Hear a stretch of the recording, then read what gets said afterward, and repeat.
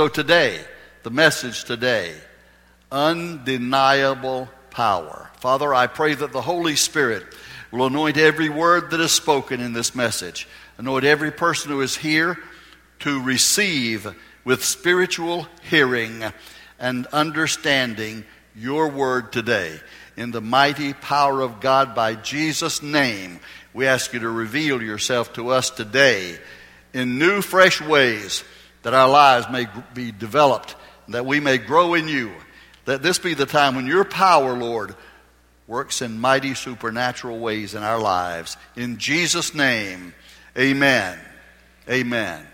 Let me give you the setting for what I want to talk about this morning.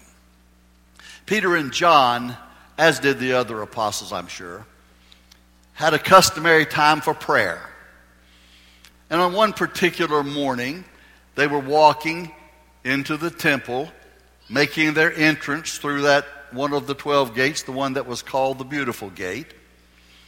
Customarily, a man sat there at that gate every day, begging for gifts, alms, support to help him, because he was lame.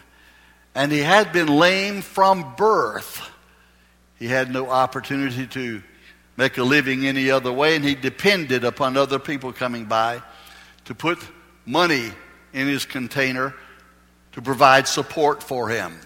This particular day, although they had certainly passed by him on many other occasions and nothing outstanding had happened, on this particular day, as they were passing by the lame man, he held out his hand again for them to give something, as he did to everyone who passed by.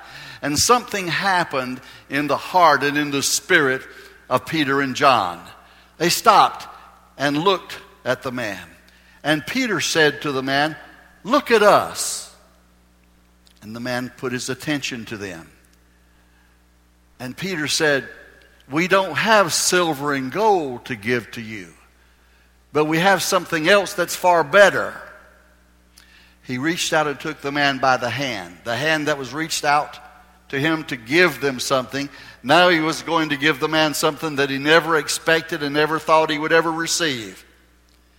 Peter reaches out and takes him by the hand and pulls him and lifts him up and said, "Stand up, rise. In the name of Jesus Christ of Nazareth, stand up and walk." And the man jumped up. Now, it's unusual enough that he had never walked and he stands up on his feet, but when you've never walked, you would expect that someone would have to gain strength in their legs, have to become accustomed to walking. He had never walked, so he didn't know how to walk. Every step that he took, he learned by the Holy Spirit. But the Bible says he didn't just stand up and walk around. He started to run. He jumped. He leaped. And then he realized what had happened, and he started praising God. And it was with amazement, people all over everywhere began to come together because they knew this man. He had sat there in the same place for years and years and years, begging for help from people, and nothing had ever changed about him. And now they see the man they knew, and they knew it was the man. They saw this man up, running, leaping, and praising God. And they were amazed at what had happened. As always happens when the power of God strikes, there are people who like it and people who don't. You say, "Well, Pastor, you mean there are people who really don't want the Spirit of God to move?" Absolutely.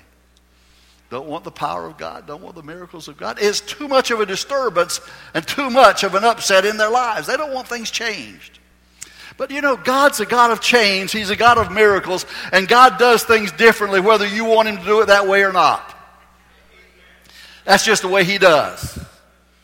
Sometimes it annoys you, doesn't it, the way God does things? I'll be honest about it. I know you want to be so spiritual. You want everybody to think, "Oh, no, I know everything." No, sometimes you just get annoyed that God does things the way He does. The reason I know that, every now and then I get that way too. I'd like for God to do things my way. Rarely does He do it. I am not, however, ever bothered or ever annoyed about anything that God does supernaturally. When God moves and the Holy Spirit moves and people are rejoicing and God's answering prayer and people are being touched, healed, delivered, set free, made whole, I always rejoice in that. That's what we want to see in the Church of Jesus Christ, the power of God manifested, demonstrated, and displayed as a record of what God can do in the world today. And that's what he did with this man who had sat by the gate all of the temple all that long time and had been crippled all those years. Now, there were a group of people who were in charge of the religious activities. They were called the Council of Jerusalem, sometimes called the Sanhedrin. There was a little difference. People who were members of the council were not always members of the Sanhedrin, but the Sanhedrin members were usually always members of the council. So they had just different steps. This describes them as the council, primarily the Sanhedrin. That's the ruling, governing body of the Jewish religion, in Jerusalem particularly. And so they speak out, and they find out, and it's not hard to find out because everything's happening in Jerusalem right now, all centering on the temple and this great activity that's taking place. So much was going on, and so much preaching was going on, so much declarations of the power of God was happening that there were 5,000 men who were saved as a result of seeing that miracle that God did. They turned their hearts to the Lord Jesus Christ and said they wanted to serve a God, a Savior, a Messiah who could do what this one had done. And as Paul and Peter and other apostles, I'm sure, joined in and preached to them, they came to know the Lord Jesus and gave themselves to Christ as their Savior. That's what the record of the Scripture says. But the Council of Jerusalem took a different approach. So the religious leaders said, wait a minute now, this is a little bit too disturbing for us. We'd like for things to settle down and be a little different from what they are. But we know that something great has happened, something mighty, something miraculous has happened. They knew the lame man too. And they saw the great things that were happening in Jerusalem, how the crowds had been moved and stirred by the work of the Holy Spirit, by the power of God. So they called their two men who were responsible for the most of it. They called Peter and John up before the council. And they inquired of them what was going on that was causing so much consternation, by their terms, in the city of Jerusalem. What's happened, they said. They knew the man had been healed, and then they said to them, by what power or by what name did you do this? Now, if you don't want to have something really happen and something really break forth, that's something you should never ask a Pentecostal preacher. But they said, how did this happen? By what power or by what name did you do this? Now, it says in the Scripture that the council looked at them and understood them to be uneducated men, just common men. In other words, they were not scholars. They were not rabbis. They were not leaders of the religion. They couldn't have said that of Saul of Tarsus, who became Paul, because he was. But these men were just fishermen. They were just ordinary men, laborers in their toil and duties in life, and they had nothing to recommend them as scholars or teachers or rabbis or as preachers. And yet great, powerful, miraculous things had happened. So the council looked at them as just being uneducated, common men. They didn't understand that the anointing of God doesn't depend on education and doesn't depend on high levels of society and doesn't depend on what anything that man can do. The anointing of God is decided by God Himself, and God visits His power of the Holy Spirit and the glory of God upon those whom He chooses to place it. God didn't require me to go anywhere to have the anointing of the Holy Spirit except to the closet of prayer. I'm glad I went to college. I'm glad I went to a university. I'm glad I have some degrees. I don't talk about it very much. But sometimes I'm glad about it because when I get in the presence of certain people, it makes me feel better about myself. Some people, it doesn't matter. I get around some people and I hear them and I'm glad I can say, well, I have that too. Up to a certain point at least. But I learned this. I learned this a long time ago.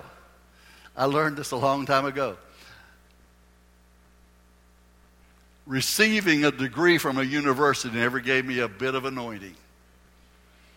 Getting a master's degree from a great university never gave me 1 ounce of anointing. It's helped me with some understanding some things, but I wouldn't even say it's helped me understand the Scriptures. I've learned to understand the Scriptures by the work of the Holy Spirit in my mind, in my heart, and in my own spirit. And I've learned that the anointing of the Holy Spirit doesn't come from education. It doesn't come from society, social levels. It doesn't come from acceptance from other people. The anointing of the Holy Spirit comes directly from the hand of God, and that comes when you seek God. So they said, they looked at them and they took, this is amazing to me, this little phrase that's in this account, because these are the people who wanted to deny that Jesus was alive. They said he died, he's dead, he's gone. They wanted that to be it. And yet, the Scripture says about when they looked at Peter and John, they took knowledge of them. They came to understand that they had been with Jesus. You'll find that in the account. They understood there was something different about them. And what was it that made them different? They saw that there was some power in their lives that came because they'd been with Jesus. So the question was asked of them, by what power or by what name did you do this? And when they asked that, Peter was ready. The Holy Spirit made him ready.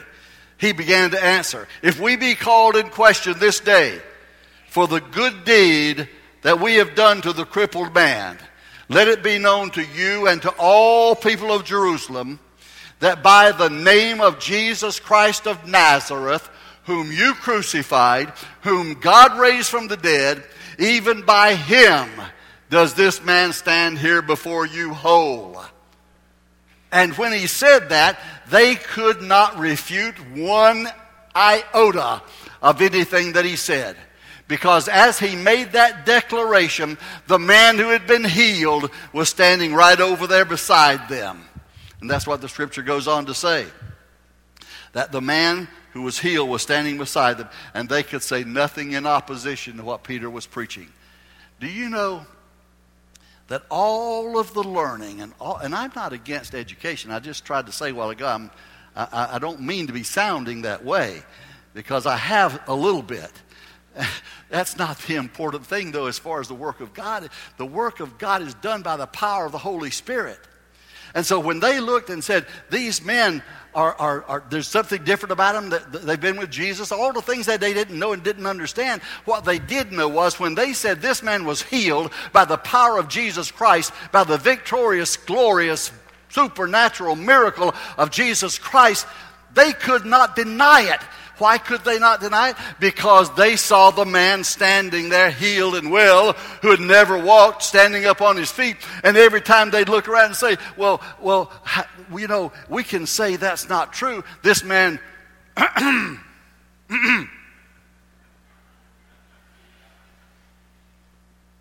well, you know, we could spread the word that this is all a hallucination. And when they did, I'm sure that man standing up said, do you know what you can't deny? You can't deny what's true right in front of you. God's miracles are seen and known, and when that's seen and known, nobody can say this is not true. You've had miracles in your own life. You've had answers to prayer. You've had the victory of God, and you know that to be so. I remember there was a time when I was offered a scholarship to go to, when I was finishing high school. Yes, I've got a good enough remember to go back that far. When I was finishing high school, a church organization asked my high school principal to speak to me and tell me that they wanted to pay for my education to go through all 4 years of college. All I needed to do was to go to their college. And it was a good college. There's nothing wrong with it. Well accredited, high standards. And they would pay for everything for me to go. And I said to him, after I thought about it for a little while, came back to me and I said, now, do they think and want me to preach in their church? Because he told me it was a church group. Would they want me to preach in their church after I graduate from college? He said, well, they didn't say that, but he said, I think that's understood and expected. They're looking for preachers in their organization, and they wouldn't be planning offering this if they didn't expect something in return for it. So he said, I would say yes. And I said, well, my church is Pentecostal, and they are not. Well, my high school principal he wasn't persuaded by that argument. He thought to have somebody offer you a full college education and pay for everything was a wonderful thing, and it was a wonderful thing. But I knew that I could not plan my life to preach in a church that did not believe in Pentecost, did not believe in the power of the Holy Spirit, did not believe in the fullness of the Spirit. They're good people. It's a good church today. I have nothing but good things to say about that organization. And even better then, because I was acquainted with a lot of people in that church, and they're fine, wonderful people. But I knew that if God had called me to preach, God had called me to preach the full gospel, and in my what would I want to call it? Perhaps in a certain level of naivete, I didn't think about all that it was going to cost me to go to school, because I didn't have $1 in my pocket to go to college, and they were offering to pay for all of it. But what I did know was God had done something in my heart, and I couldn't preach anything less than what God had already done for me. I couldn't change what God had already done for me. If somebody had got to me in time, they could have told me, well, you don't need to be preaching all this stuff about miracles and all these things that God answers prayer today and God's still moving and living today and people are speaking in tongues. You don't have to be preaching all that. If somebody had got to me in time, they might have persuaded me. But by the time anybody got to me to make that argument, I already had the experience, I already had the reality, and I couldn't be talked out of it. And when you get the reality, friend, when God really moves into your life, you're full of the Holy Ghost. You're full of the reality of God's presence. Know the glory of God. Nobody's going to be able to talk you out of that, nor change your course. You're going to know this is the reality, and I'm going to live in this reality the rest of my life.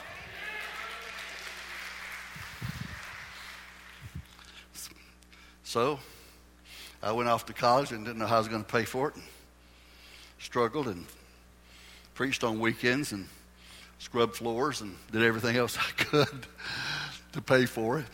And I've told you some things about things that I did in the summer to try to earn enough to go back to school the next year. I won't go into all that again, but the point is that when you know what you know, that you know it, and you know that you know it's real, and you know that it's real. Somebody comes to you and says, well, this is for another day. It's changed. This was for back then in Bible days. Well, friends, we're still living in Bible days, and it's for today just like it was for then. Hallelujah. Hallelujah. So when Peter went on when they had asked him by what power or by what name did you do this? When he went on to speak to them, he said, let me tell you, by the name of Jesus Christ of Nazareth, whom you crucified, whom God raised from the dead, by this man standing before you well. Not only that, is there any salvation? There's no salvation in any other name, he said. For there is no other name under heaven given among men by which we must be saved. This is the only name in which there's salvation. This is the name where there are miracles. This is the name where there are victories. This is the name by which we receive the baptism in the Holy Spirit by praising that name. This is the name of Jesus is the only name that settles the question, that settles the matter, and makes it sure, certain, and resolved. This is all done in Jesus' name, and that's the name of victory. So seeing the man who was healed standing beside them, they could say nothing against it. The reality of the testimony cannot be denied. This is not theory. You can know. I know there are people who want they struggle with wanting to know if they're saved. And listen, friend, I want to tell you, you can know that you're saved. You can know that you're saved. I talked to my brother a few days ago, and I told him that I'm making plans to come to North Carolina and join with him there for particular reasons. One of the things I said, for that week that I'm going to be there, I want you to go and make contact with the people who now own the old church that we went to many years ago, where I first started going to church. It's at 212 East Oak Street in Goldsboro, North Carolina. The building still stands there. And it's occupied and owned by another denomination. Don't even know what it is that owns it. I've not walked inside that church in many years. But one day, sometime in June, I'm going to come back here and I'm going to tell you this story. I'm going to tell you that I went in and I walked into that building. I know this already ahead of time. I'm going to tell you I walked into that building. I'm going to find a way to get in. That's going to be my number one goal while I'm there, is to get inside that building, because I haven't been in it in many, many years. And I'm going to walk into that building, and I might see that it's changed. I might see there's a lot of things different about it. They might have moved some walls, might have moved some doors, might have moved the altar for all I know. I have no idea. But I do know this. When I walk in the front door, I'll walk down whatever aisle it is and whatever changes they made. And I'm going to walk back to a certain place and get right up to where the pews once sat, and they may still be there just like they were. But I'm going to walk past a little curve in the altar. There used to be a piano setting there, and you had to kind of squeeze to get by the big piano and the edge of the altar. It wasn't big roomy like this. You had to squeeze to get by it, kind of turn sideways to walk in it and get through it. But you had to do that because so many people came to the altar. There was not enough room at the little altar. It wasn't a big, expansive altar like ours. Probably the whole altar wasn't any bigger than this part here. And so you had to go into a prayer room. They had a prayer room, not because they were ashamed of knowing that people prayed and sought the baptism of the Holy Spirit. You just had to have that for the room. So when I got up that Sunday night in August, and I started walking past that, I stepped on the people's toes, and I walked past the edge of the piano, and I came through the edge of it and circled it, got around, walked through the door. I'm going to make that trip again. I'm going to make those steps again. I'm going to walk, and whether they change the walls or the doors or whatever else, I'm going to find that spot, and I will be able to find it. That spot right there, because the building is still there, basic part still, I'm going to be able to go and find that spot. And I'm going to see a place where there was an old metal chair. I don't see a chair that looks as bad as that one did around here as an example. I don't know. We probably got them somewhere. But there was an old metal chair sitting there, not cushioned, not fancy, just a plain old metal chair sitting there up against the wall. And in that spot, in that room of prayer, I fell down on my knees. And I didn't know anything. But I fell down on my knees, and God saved me. God saved me. And one thing I did know, when I got up, and now what I'm telling you is you can know if you're saved. That's what I'm trying to tell you today. I'm not trying to change your experience in any way whatsoever. I don't want to put any doubts. If you already have any doubts, I want to settle those doubts. Is what I want to do. I can know this. When I fell on my knees, all I knew was I was desperate. But sometime later, quite a while later, when I got up off my knees, one thing I did know, I knew I was saved. I knew I could not have explained it if you had asked me for any explanation. I could not have explained justification. I couldn't have explained adoption. I couldn't have explained repentance. I couldn't have explained confession. I couldn't have explained forgiveness. I couldn't explain anything except one thing I did know when I got up off my knees. Jesus Christ is alive. Jesus Christ is alive. And I knew he was living in me. And what I will tell you, my friends, is I'm preaching to you today about undeniable power. From that day to this moment as I stand before you, with all the failures that I've had and all the faults that I've seen in myself and all the weaknesses and all the things that I've allowed to come between me and God over all the years. And then I've seen it and turned it. With all of that has happened, one thing has never changed. The devil has never been able to make me believe for one single moment. Not one single moment in all of my life has the devil been ever been able to make me believe that I didn't get saved. And He's never made me believe I'm not still saved. Because the reality is the undeniable power of God becomes a reality in your life. And friend, when it does, it's real. It's real. It's more real than anything else. It's more real than the wood of this pulpit. More real than the air that I breathe that takes oxygen through my body. More real than the skin on my flesh and the flesh on my bones. More real than the fingers on my hands. The power of God is undeniable. It's real. When it's real in your life, nothing can change that. And nothing can make you believe Jesus Christ is not real and real in your life. So a miracle settles the question. The healed man was a miracle. And when people looked at it, they couldn't say, this didn't happen. Because he's right there saying, oh, yes, it did. Oh, yes, it did. And I know somebody come to me and say, well, you're a lot more educated than this now, Pastor. You were pretty ignorant back then by your own admission, but you're a lot more educated. Now, how can you really know you're saved? Well, I just told you how. Because the undeniable power of God comes into your life. And once that happens, nobody can make you believe Jesus Christ has not done a work that's made you a different person. Hallelujah. Hallelujah. So a miracle settles the question. The miracle of salvation, the miracle of healing, the miracle of victory. It settles the question, doesn't it, Cheryl? One minute you can't talk, and the next minute you can't stop. I didn't mean that in a bad way. I meant that for victory. You all, if you don't know about the miracle she had right over here, you need to hear about it. I have time to go into all of it today, but a miracle settles the question. Does God heal today? We've got testimony right here that He does. And we've got to start believing God for greater and greater things and greater miracles that God does. We've got to start believing God for that and expect God to do great things that are beyond our own ability, but only within the ability of God Himself. I heard a song, and I'd heard it before, but I kind of listened to it several times.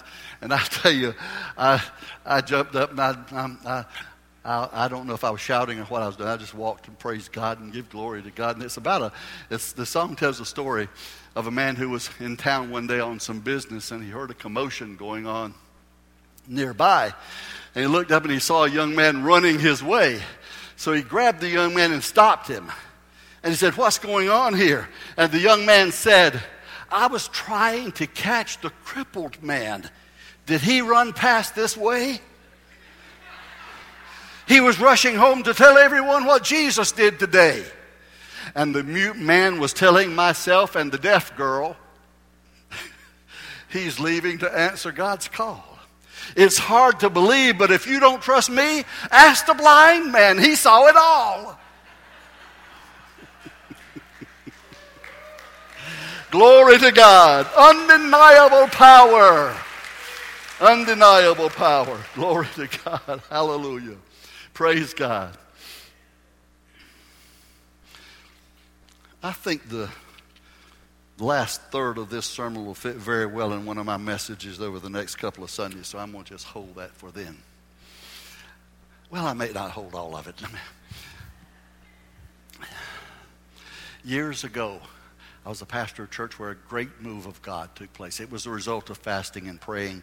And the Spirit of God began to move in powerful ways. In service after service, the waves of the glory swept over, and people were weeping and crying and seeking God and shouting and getting healed and delivered and saved. And I had a young man who was playing the organ for me in those days. His name was Bill also. And his wife's name was Bonnie. They had come to our church not too long before this. And over there on that Hammond organ, he was a fine organist.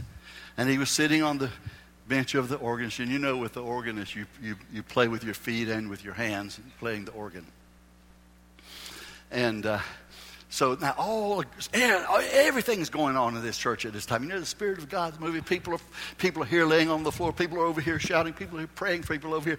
And just all over the place things are happening. And they had been in a church of real fanaticism by their own testimony. I didn't know this till afterwards. They had been in a church that of real extremity, not scriptural. You know, it's one thing, I could have you all stand up today and we could all run around and make a circle around the pews and all that, and we might feel exercised by it, but there's no power in telling people to do those things. You do that when the Spirit of God moves and moves you to do it. Well, they had been in a church of great excess, and they said it in the flesh. That's why they left and came to our church. And so here they are. Bill's up on the organ. He's looking around. Bonnie's sitting out there, and she later on said, I'm sitting there saying, we thought we got out of this kind of stuff, and here we are right in the middle of it again. And what are we going to do? And then she got to thinking, well, maybe this is real. That's what the Spirit of God does. He persuades you, helps you see it and persuades you.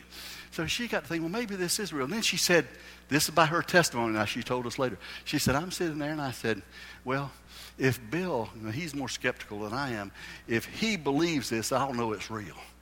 But she said, nah, I just don't believe this. So she's sitting there kind of like this, Spirit of God's moving all over everywhere. She's sitting there like this. I didn't notice it during the service. Too much going on. But then all of a sudden, God did something.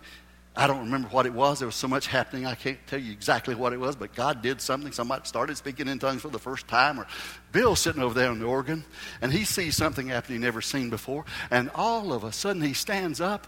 And you think about standing up now in a Hammond organ, big Leslie speakers, and your feet on the pedals, and you standing up on the pedals, and your hands, whoa!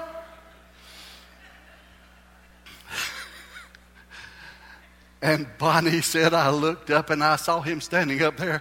And I looked at him and I said, he knows it's real. He knows it's real. She said, that's when I jumped up and I ran to the altar and I fell down before God. And God did something in my life like he's never done before. And they praised God and worshiped God. They served God with us in that church until we left that pastorate and went on to another calling. I can tell you their full name right now. Can see him in my mind so clearly, because God, you see, God has a way of proving himself. The truth of the matter is, right now, it doesn't matter what you believe about it or don't believe about it. It's what's real that matters, and what's real is what God does and what God shows. And there's an undeniable power. You cannot deny what God does. Now, your background may be a totally different church. When I got saved, my background was no church, nothing. I was a heathen in America. It's true. I've said that before, and it's true. I knew nothing about it. But God has a way of proving himself by his own undeniable power. And the power of God, as these men found out, is one thing that you cannot deny. You can question it, you can say you don't believe it, but when you see the reality of it, then you know that God is alive today, that his power is real in the world, and he's working in the lives of people who will let him work today. Hallelujah. Praise God, hallelujah. So this name that's above every name, the name of Jesus, that name to which every knee will one day bow and every tongue will one day confess that Jesus Christ is Lord to the glory of God the Father. Every Muslim tongue is going to confess Jesus is Lord. Every Muslim knee is going to bow and say, I thought it was Allah, but it's Jesus Christ of Nazareth. Same thing for every Buddhist, same thing for every Confucianist, same thing for every...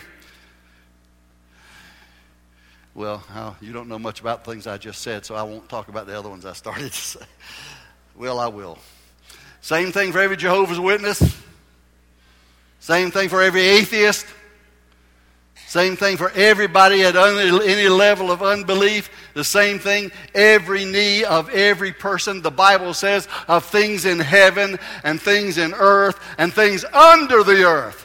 Even those who've already gone to hell are one day going to bow the knee and confess with the tongue that Jesus Christ is Lord to the glory of God the Father. Hallelujah. Hallelujah. Hallelujah. Everybody stand with me, please. Everybody stand with me right now.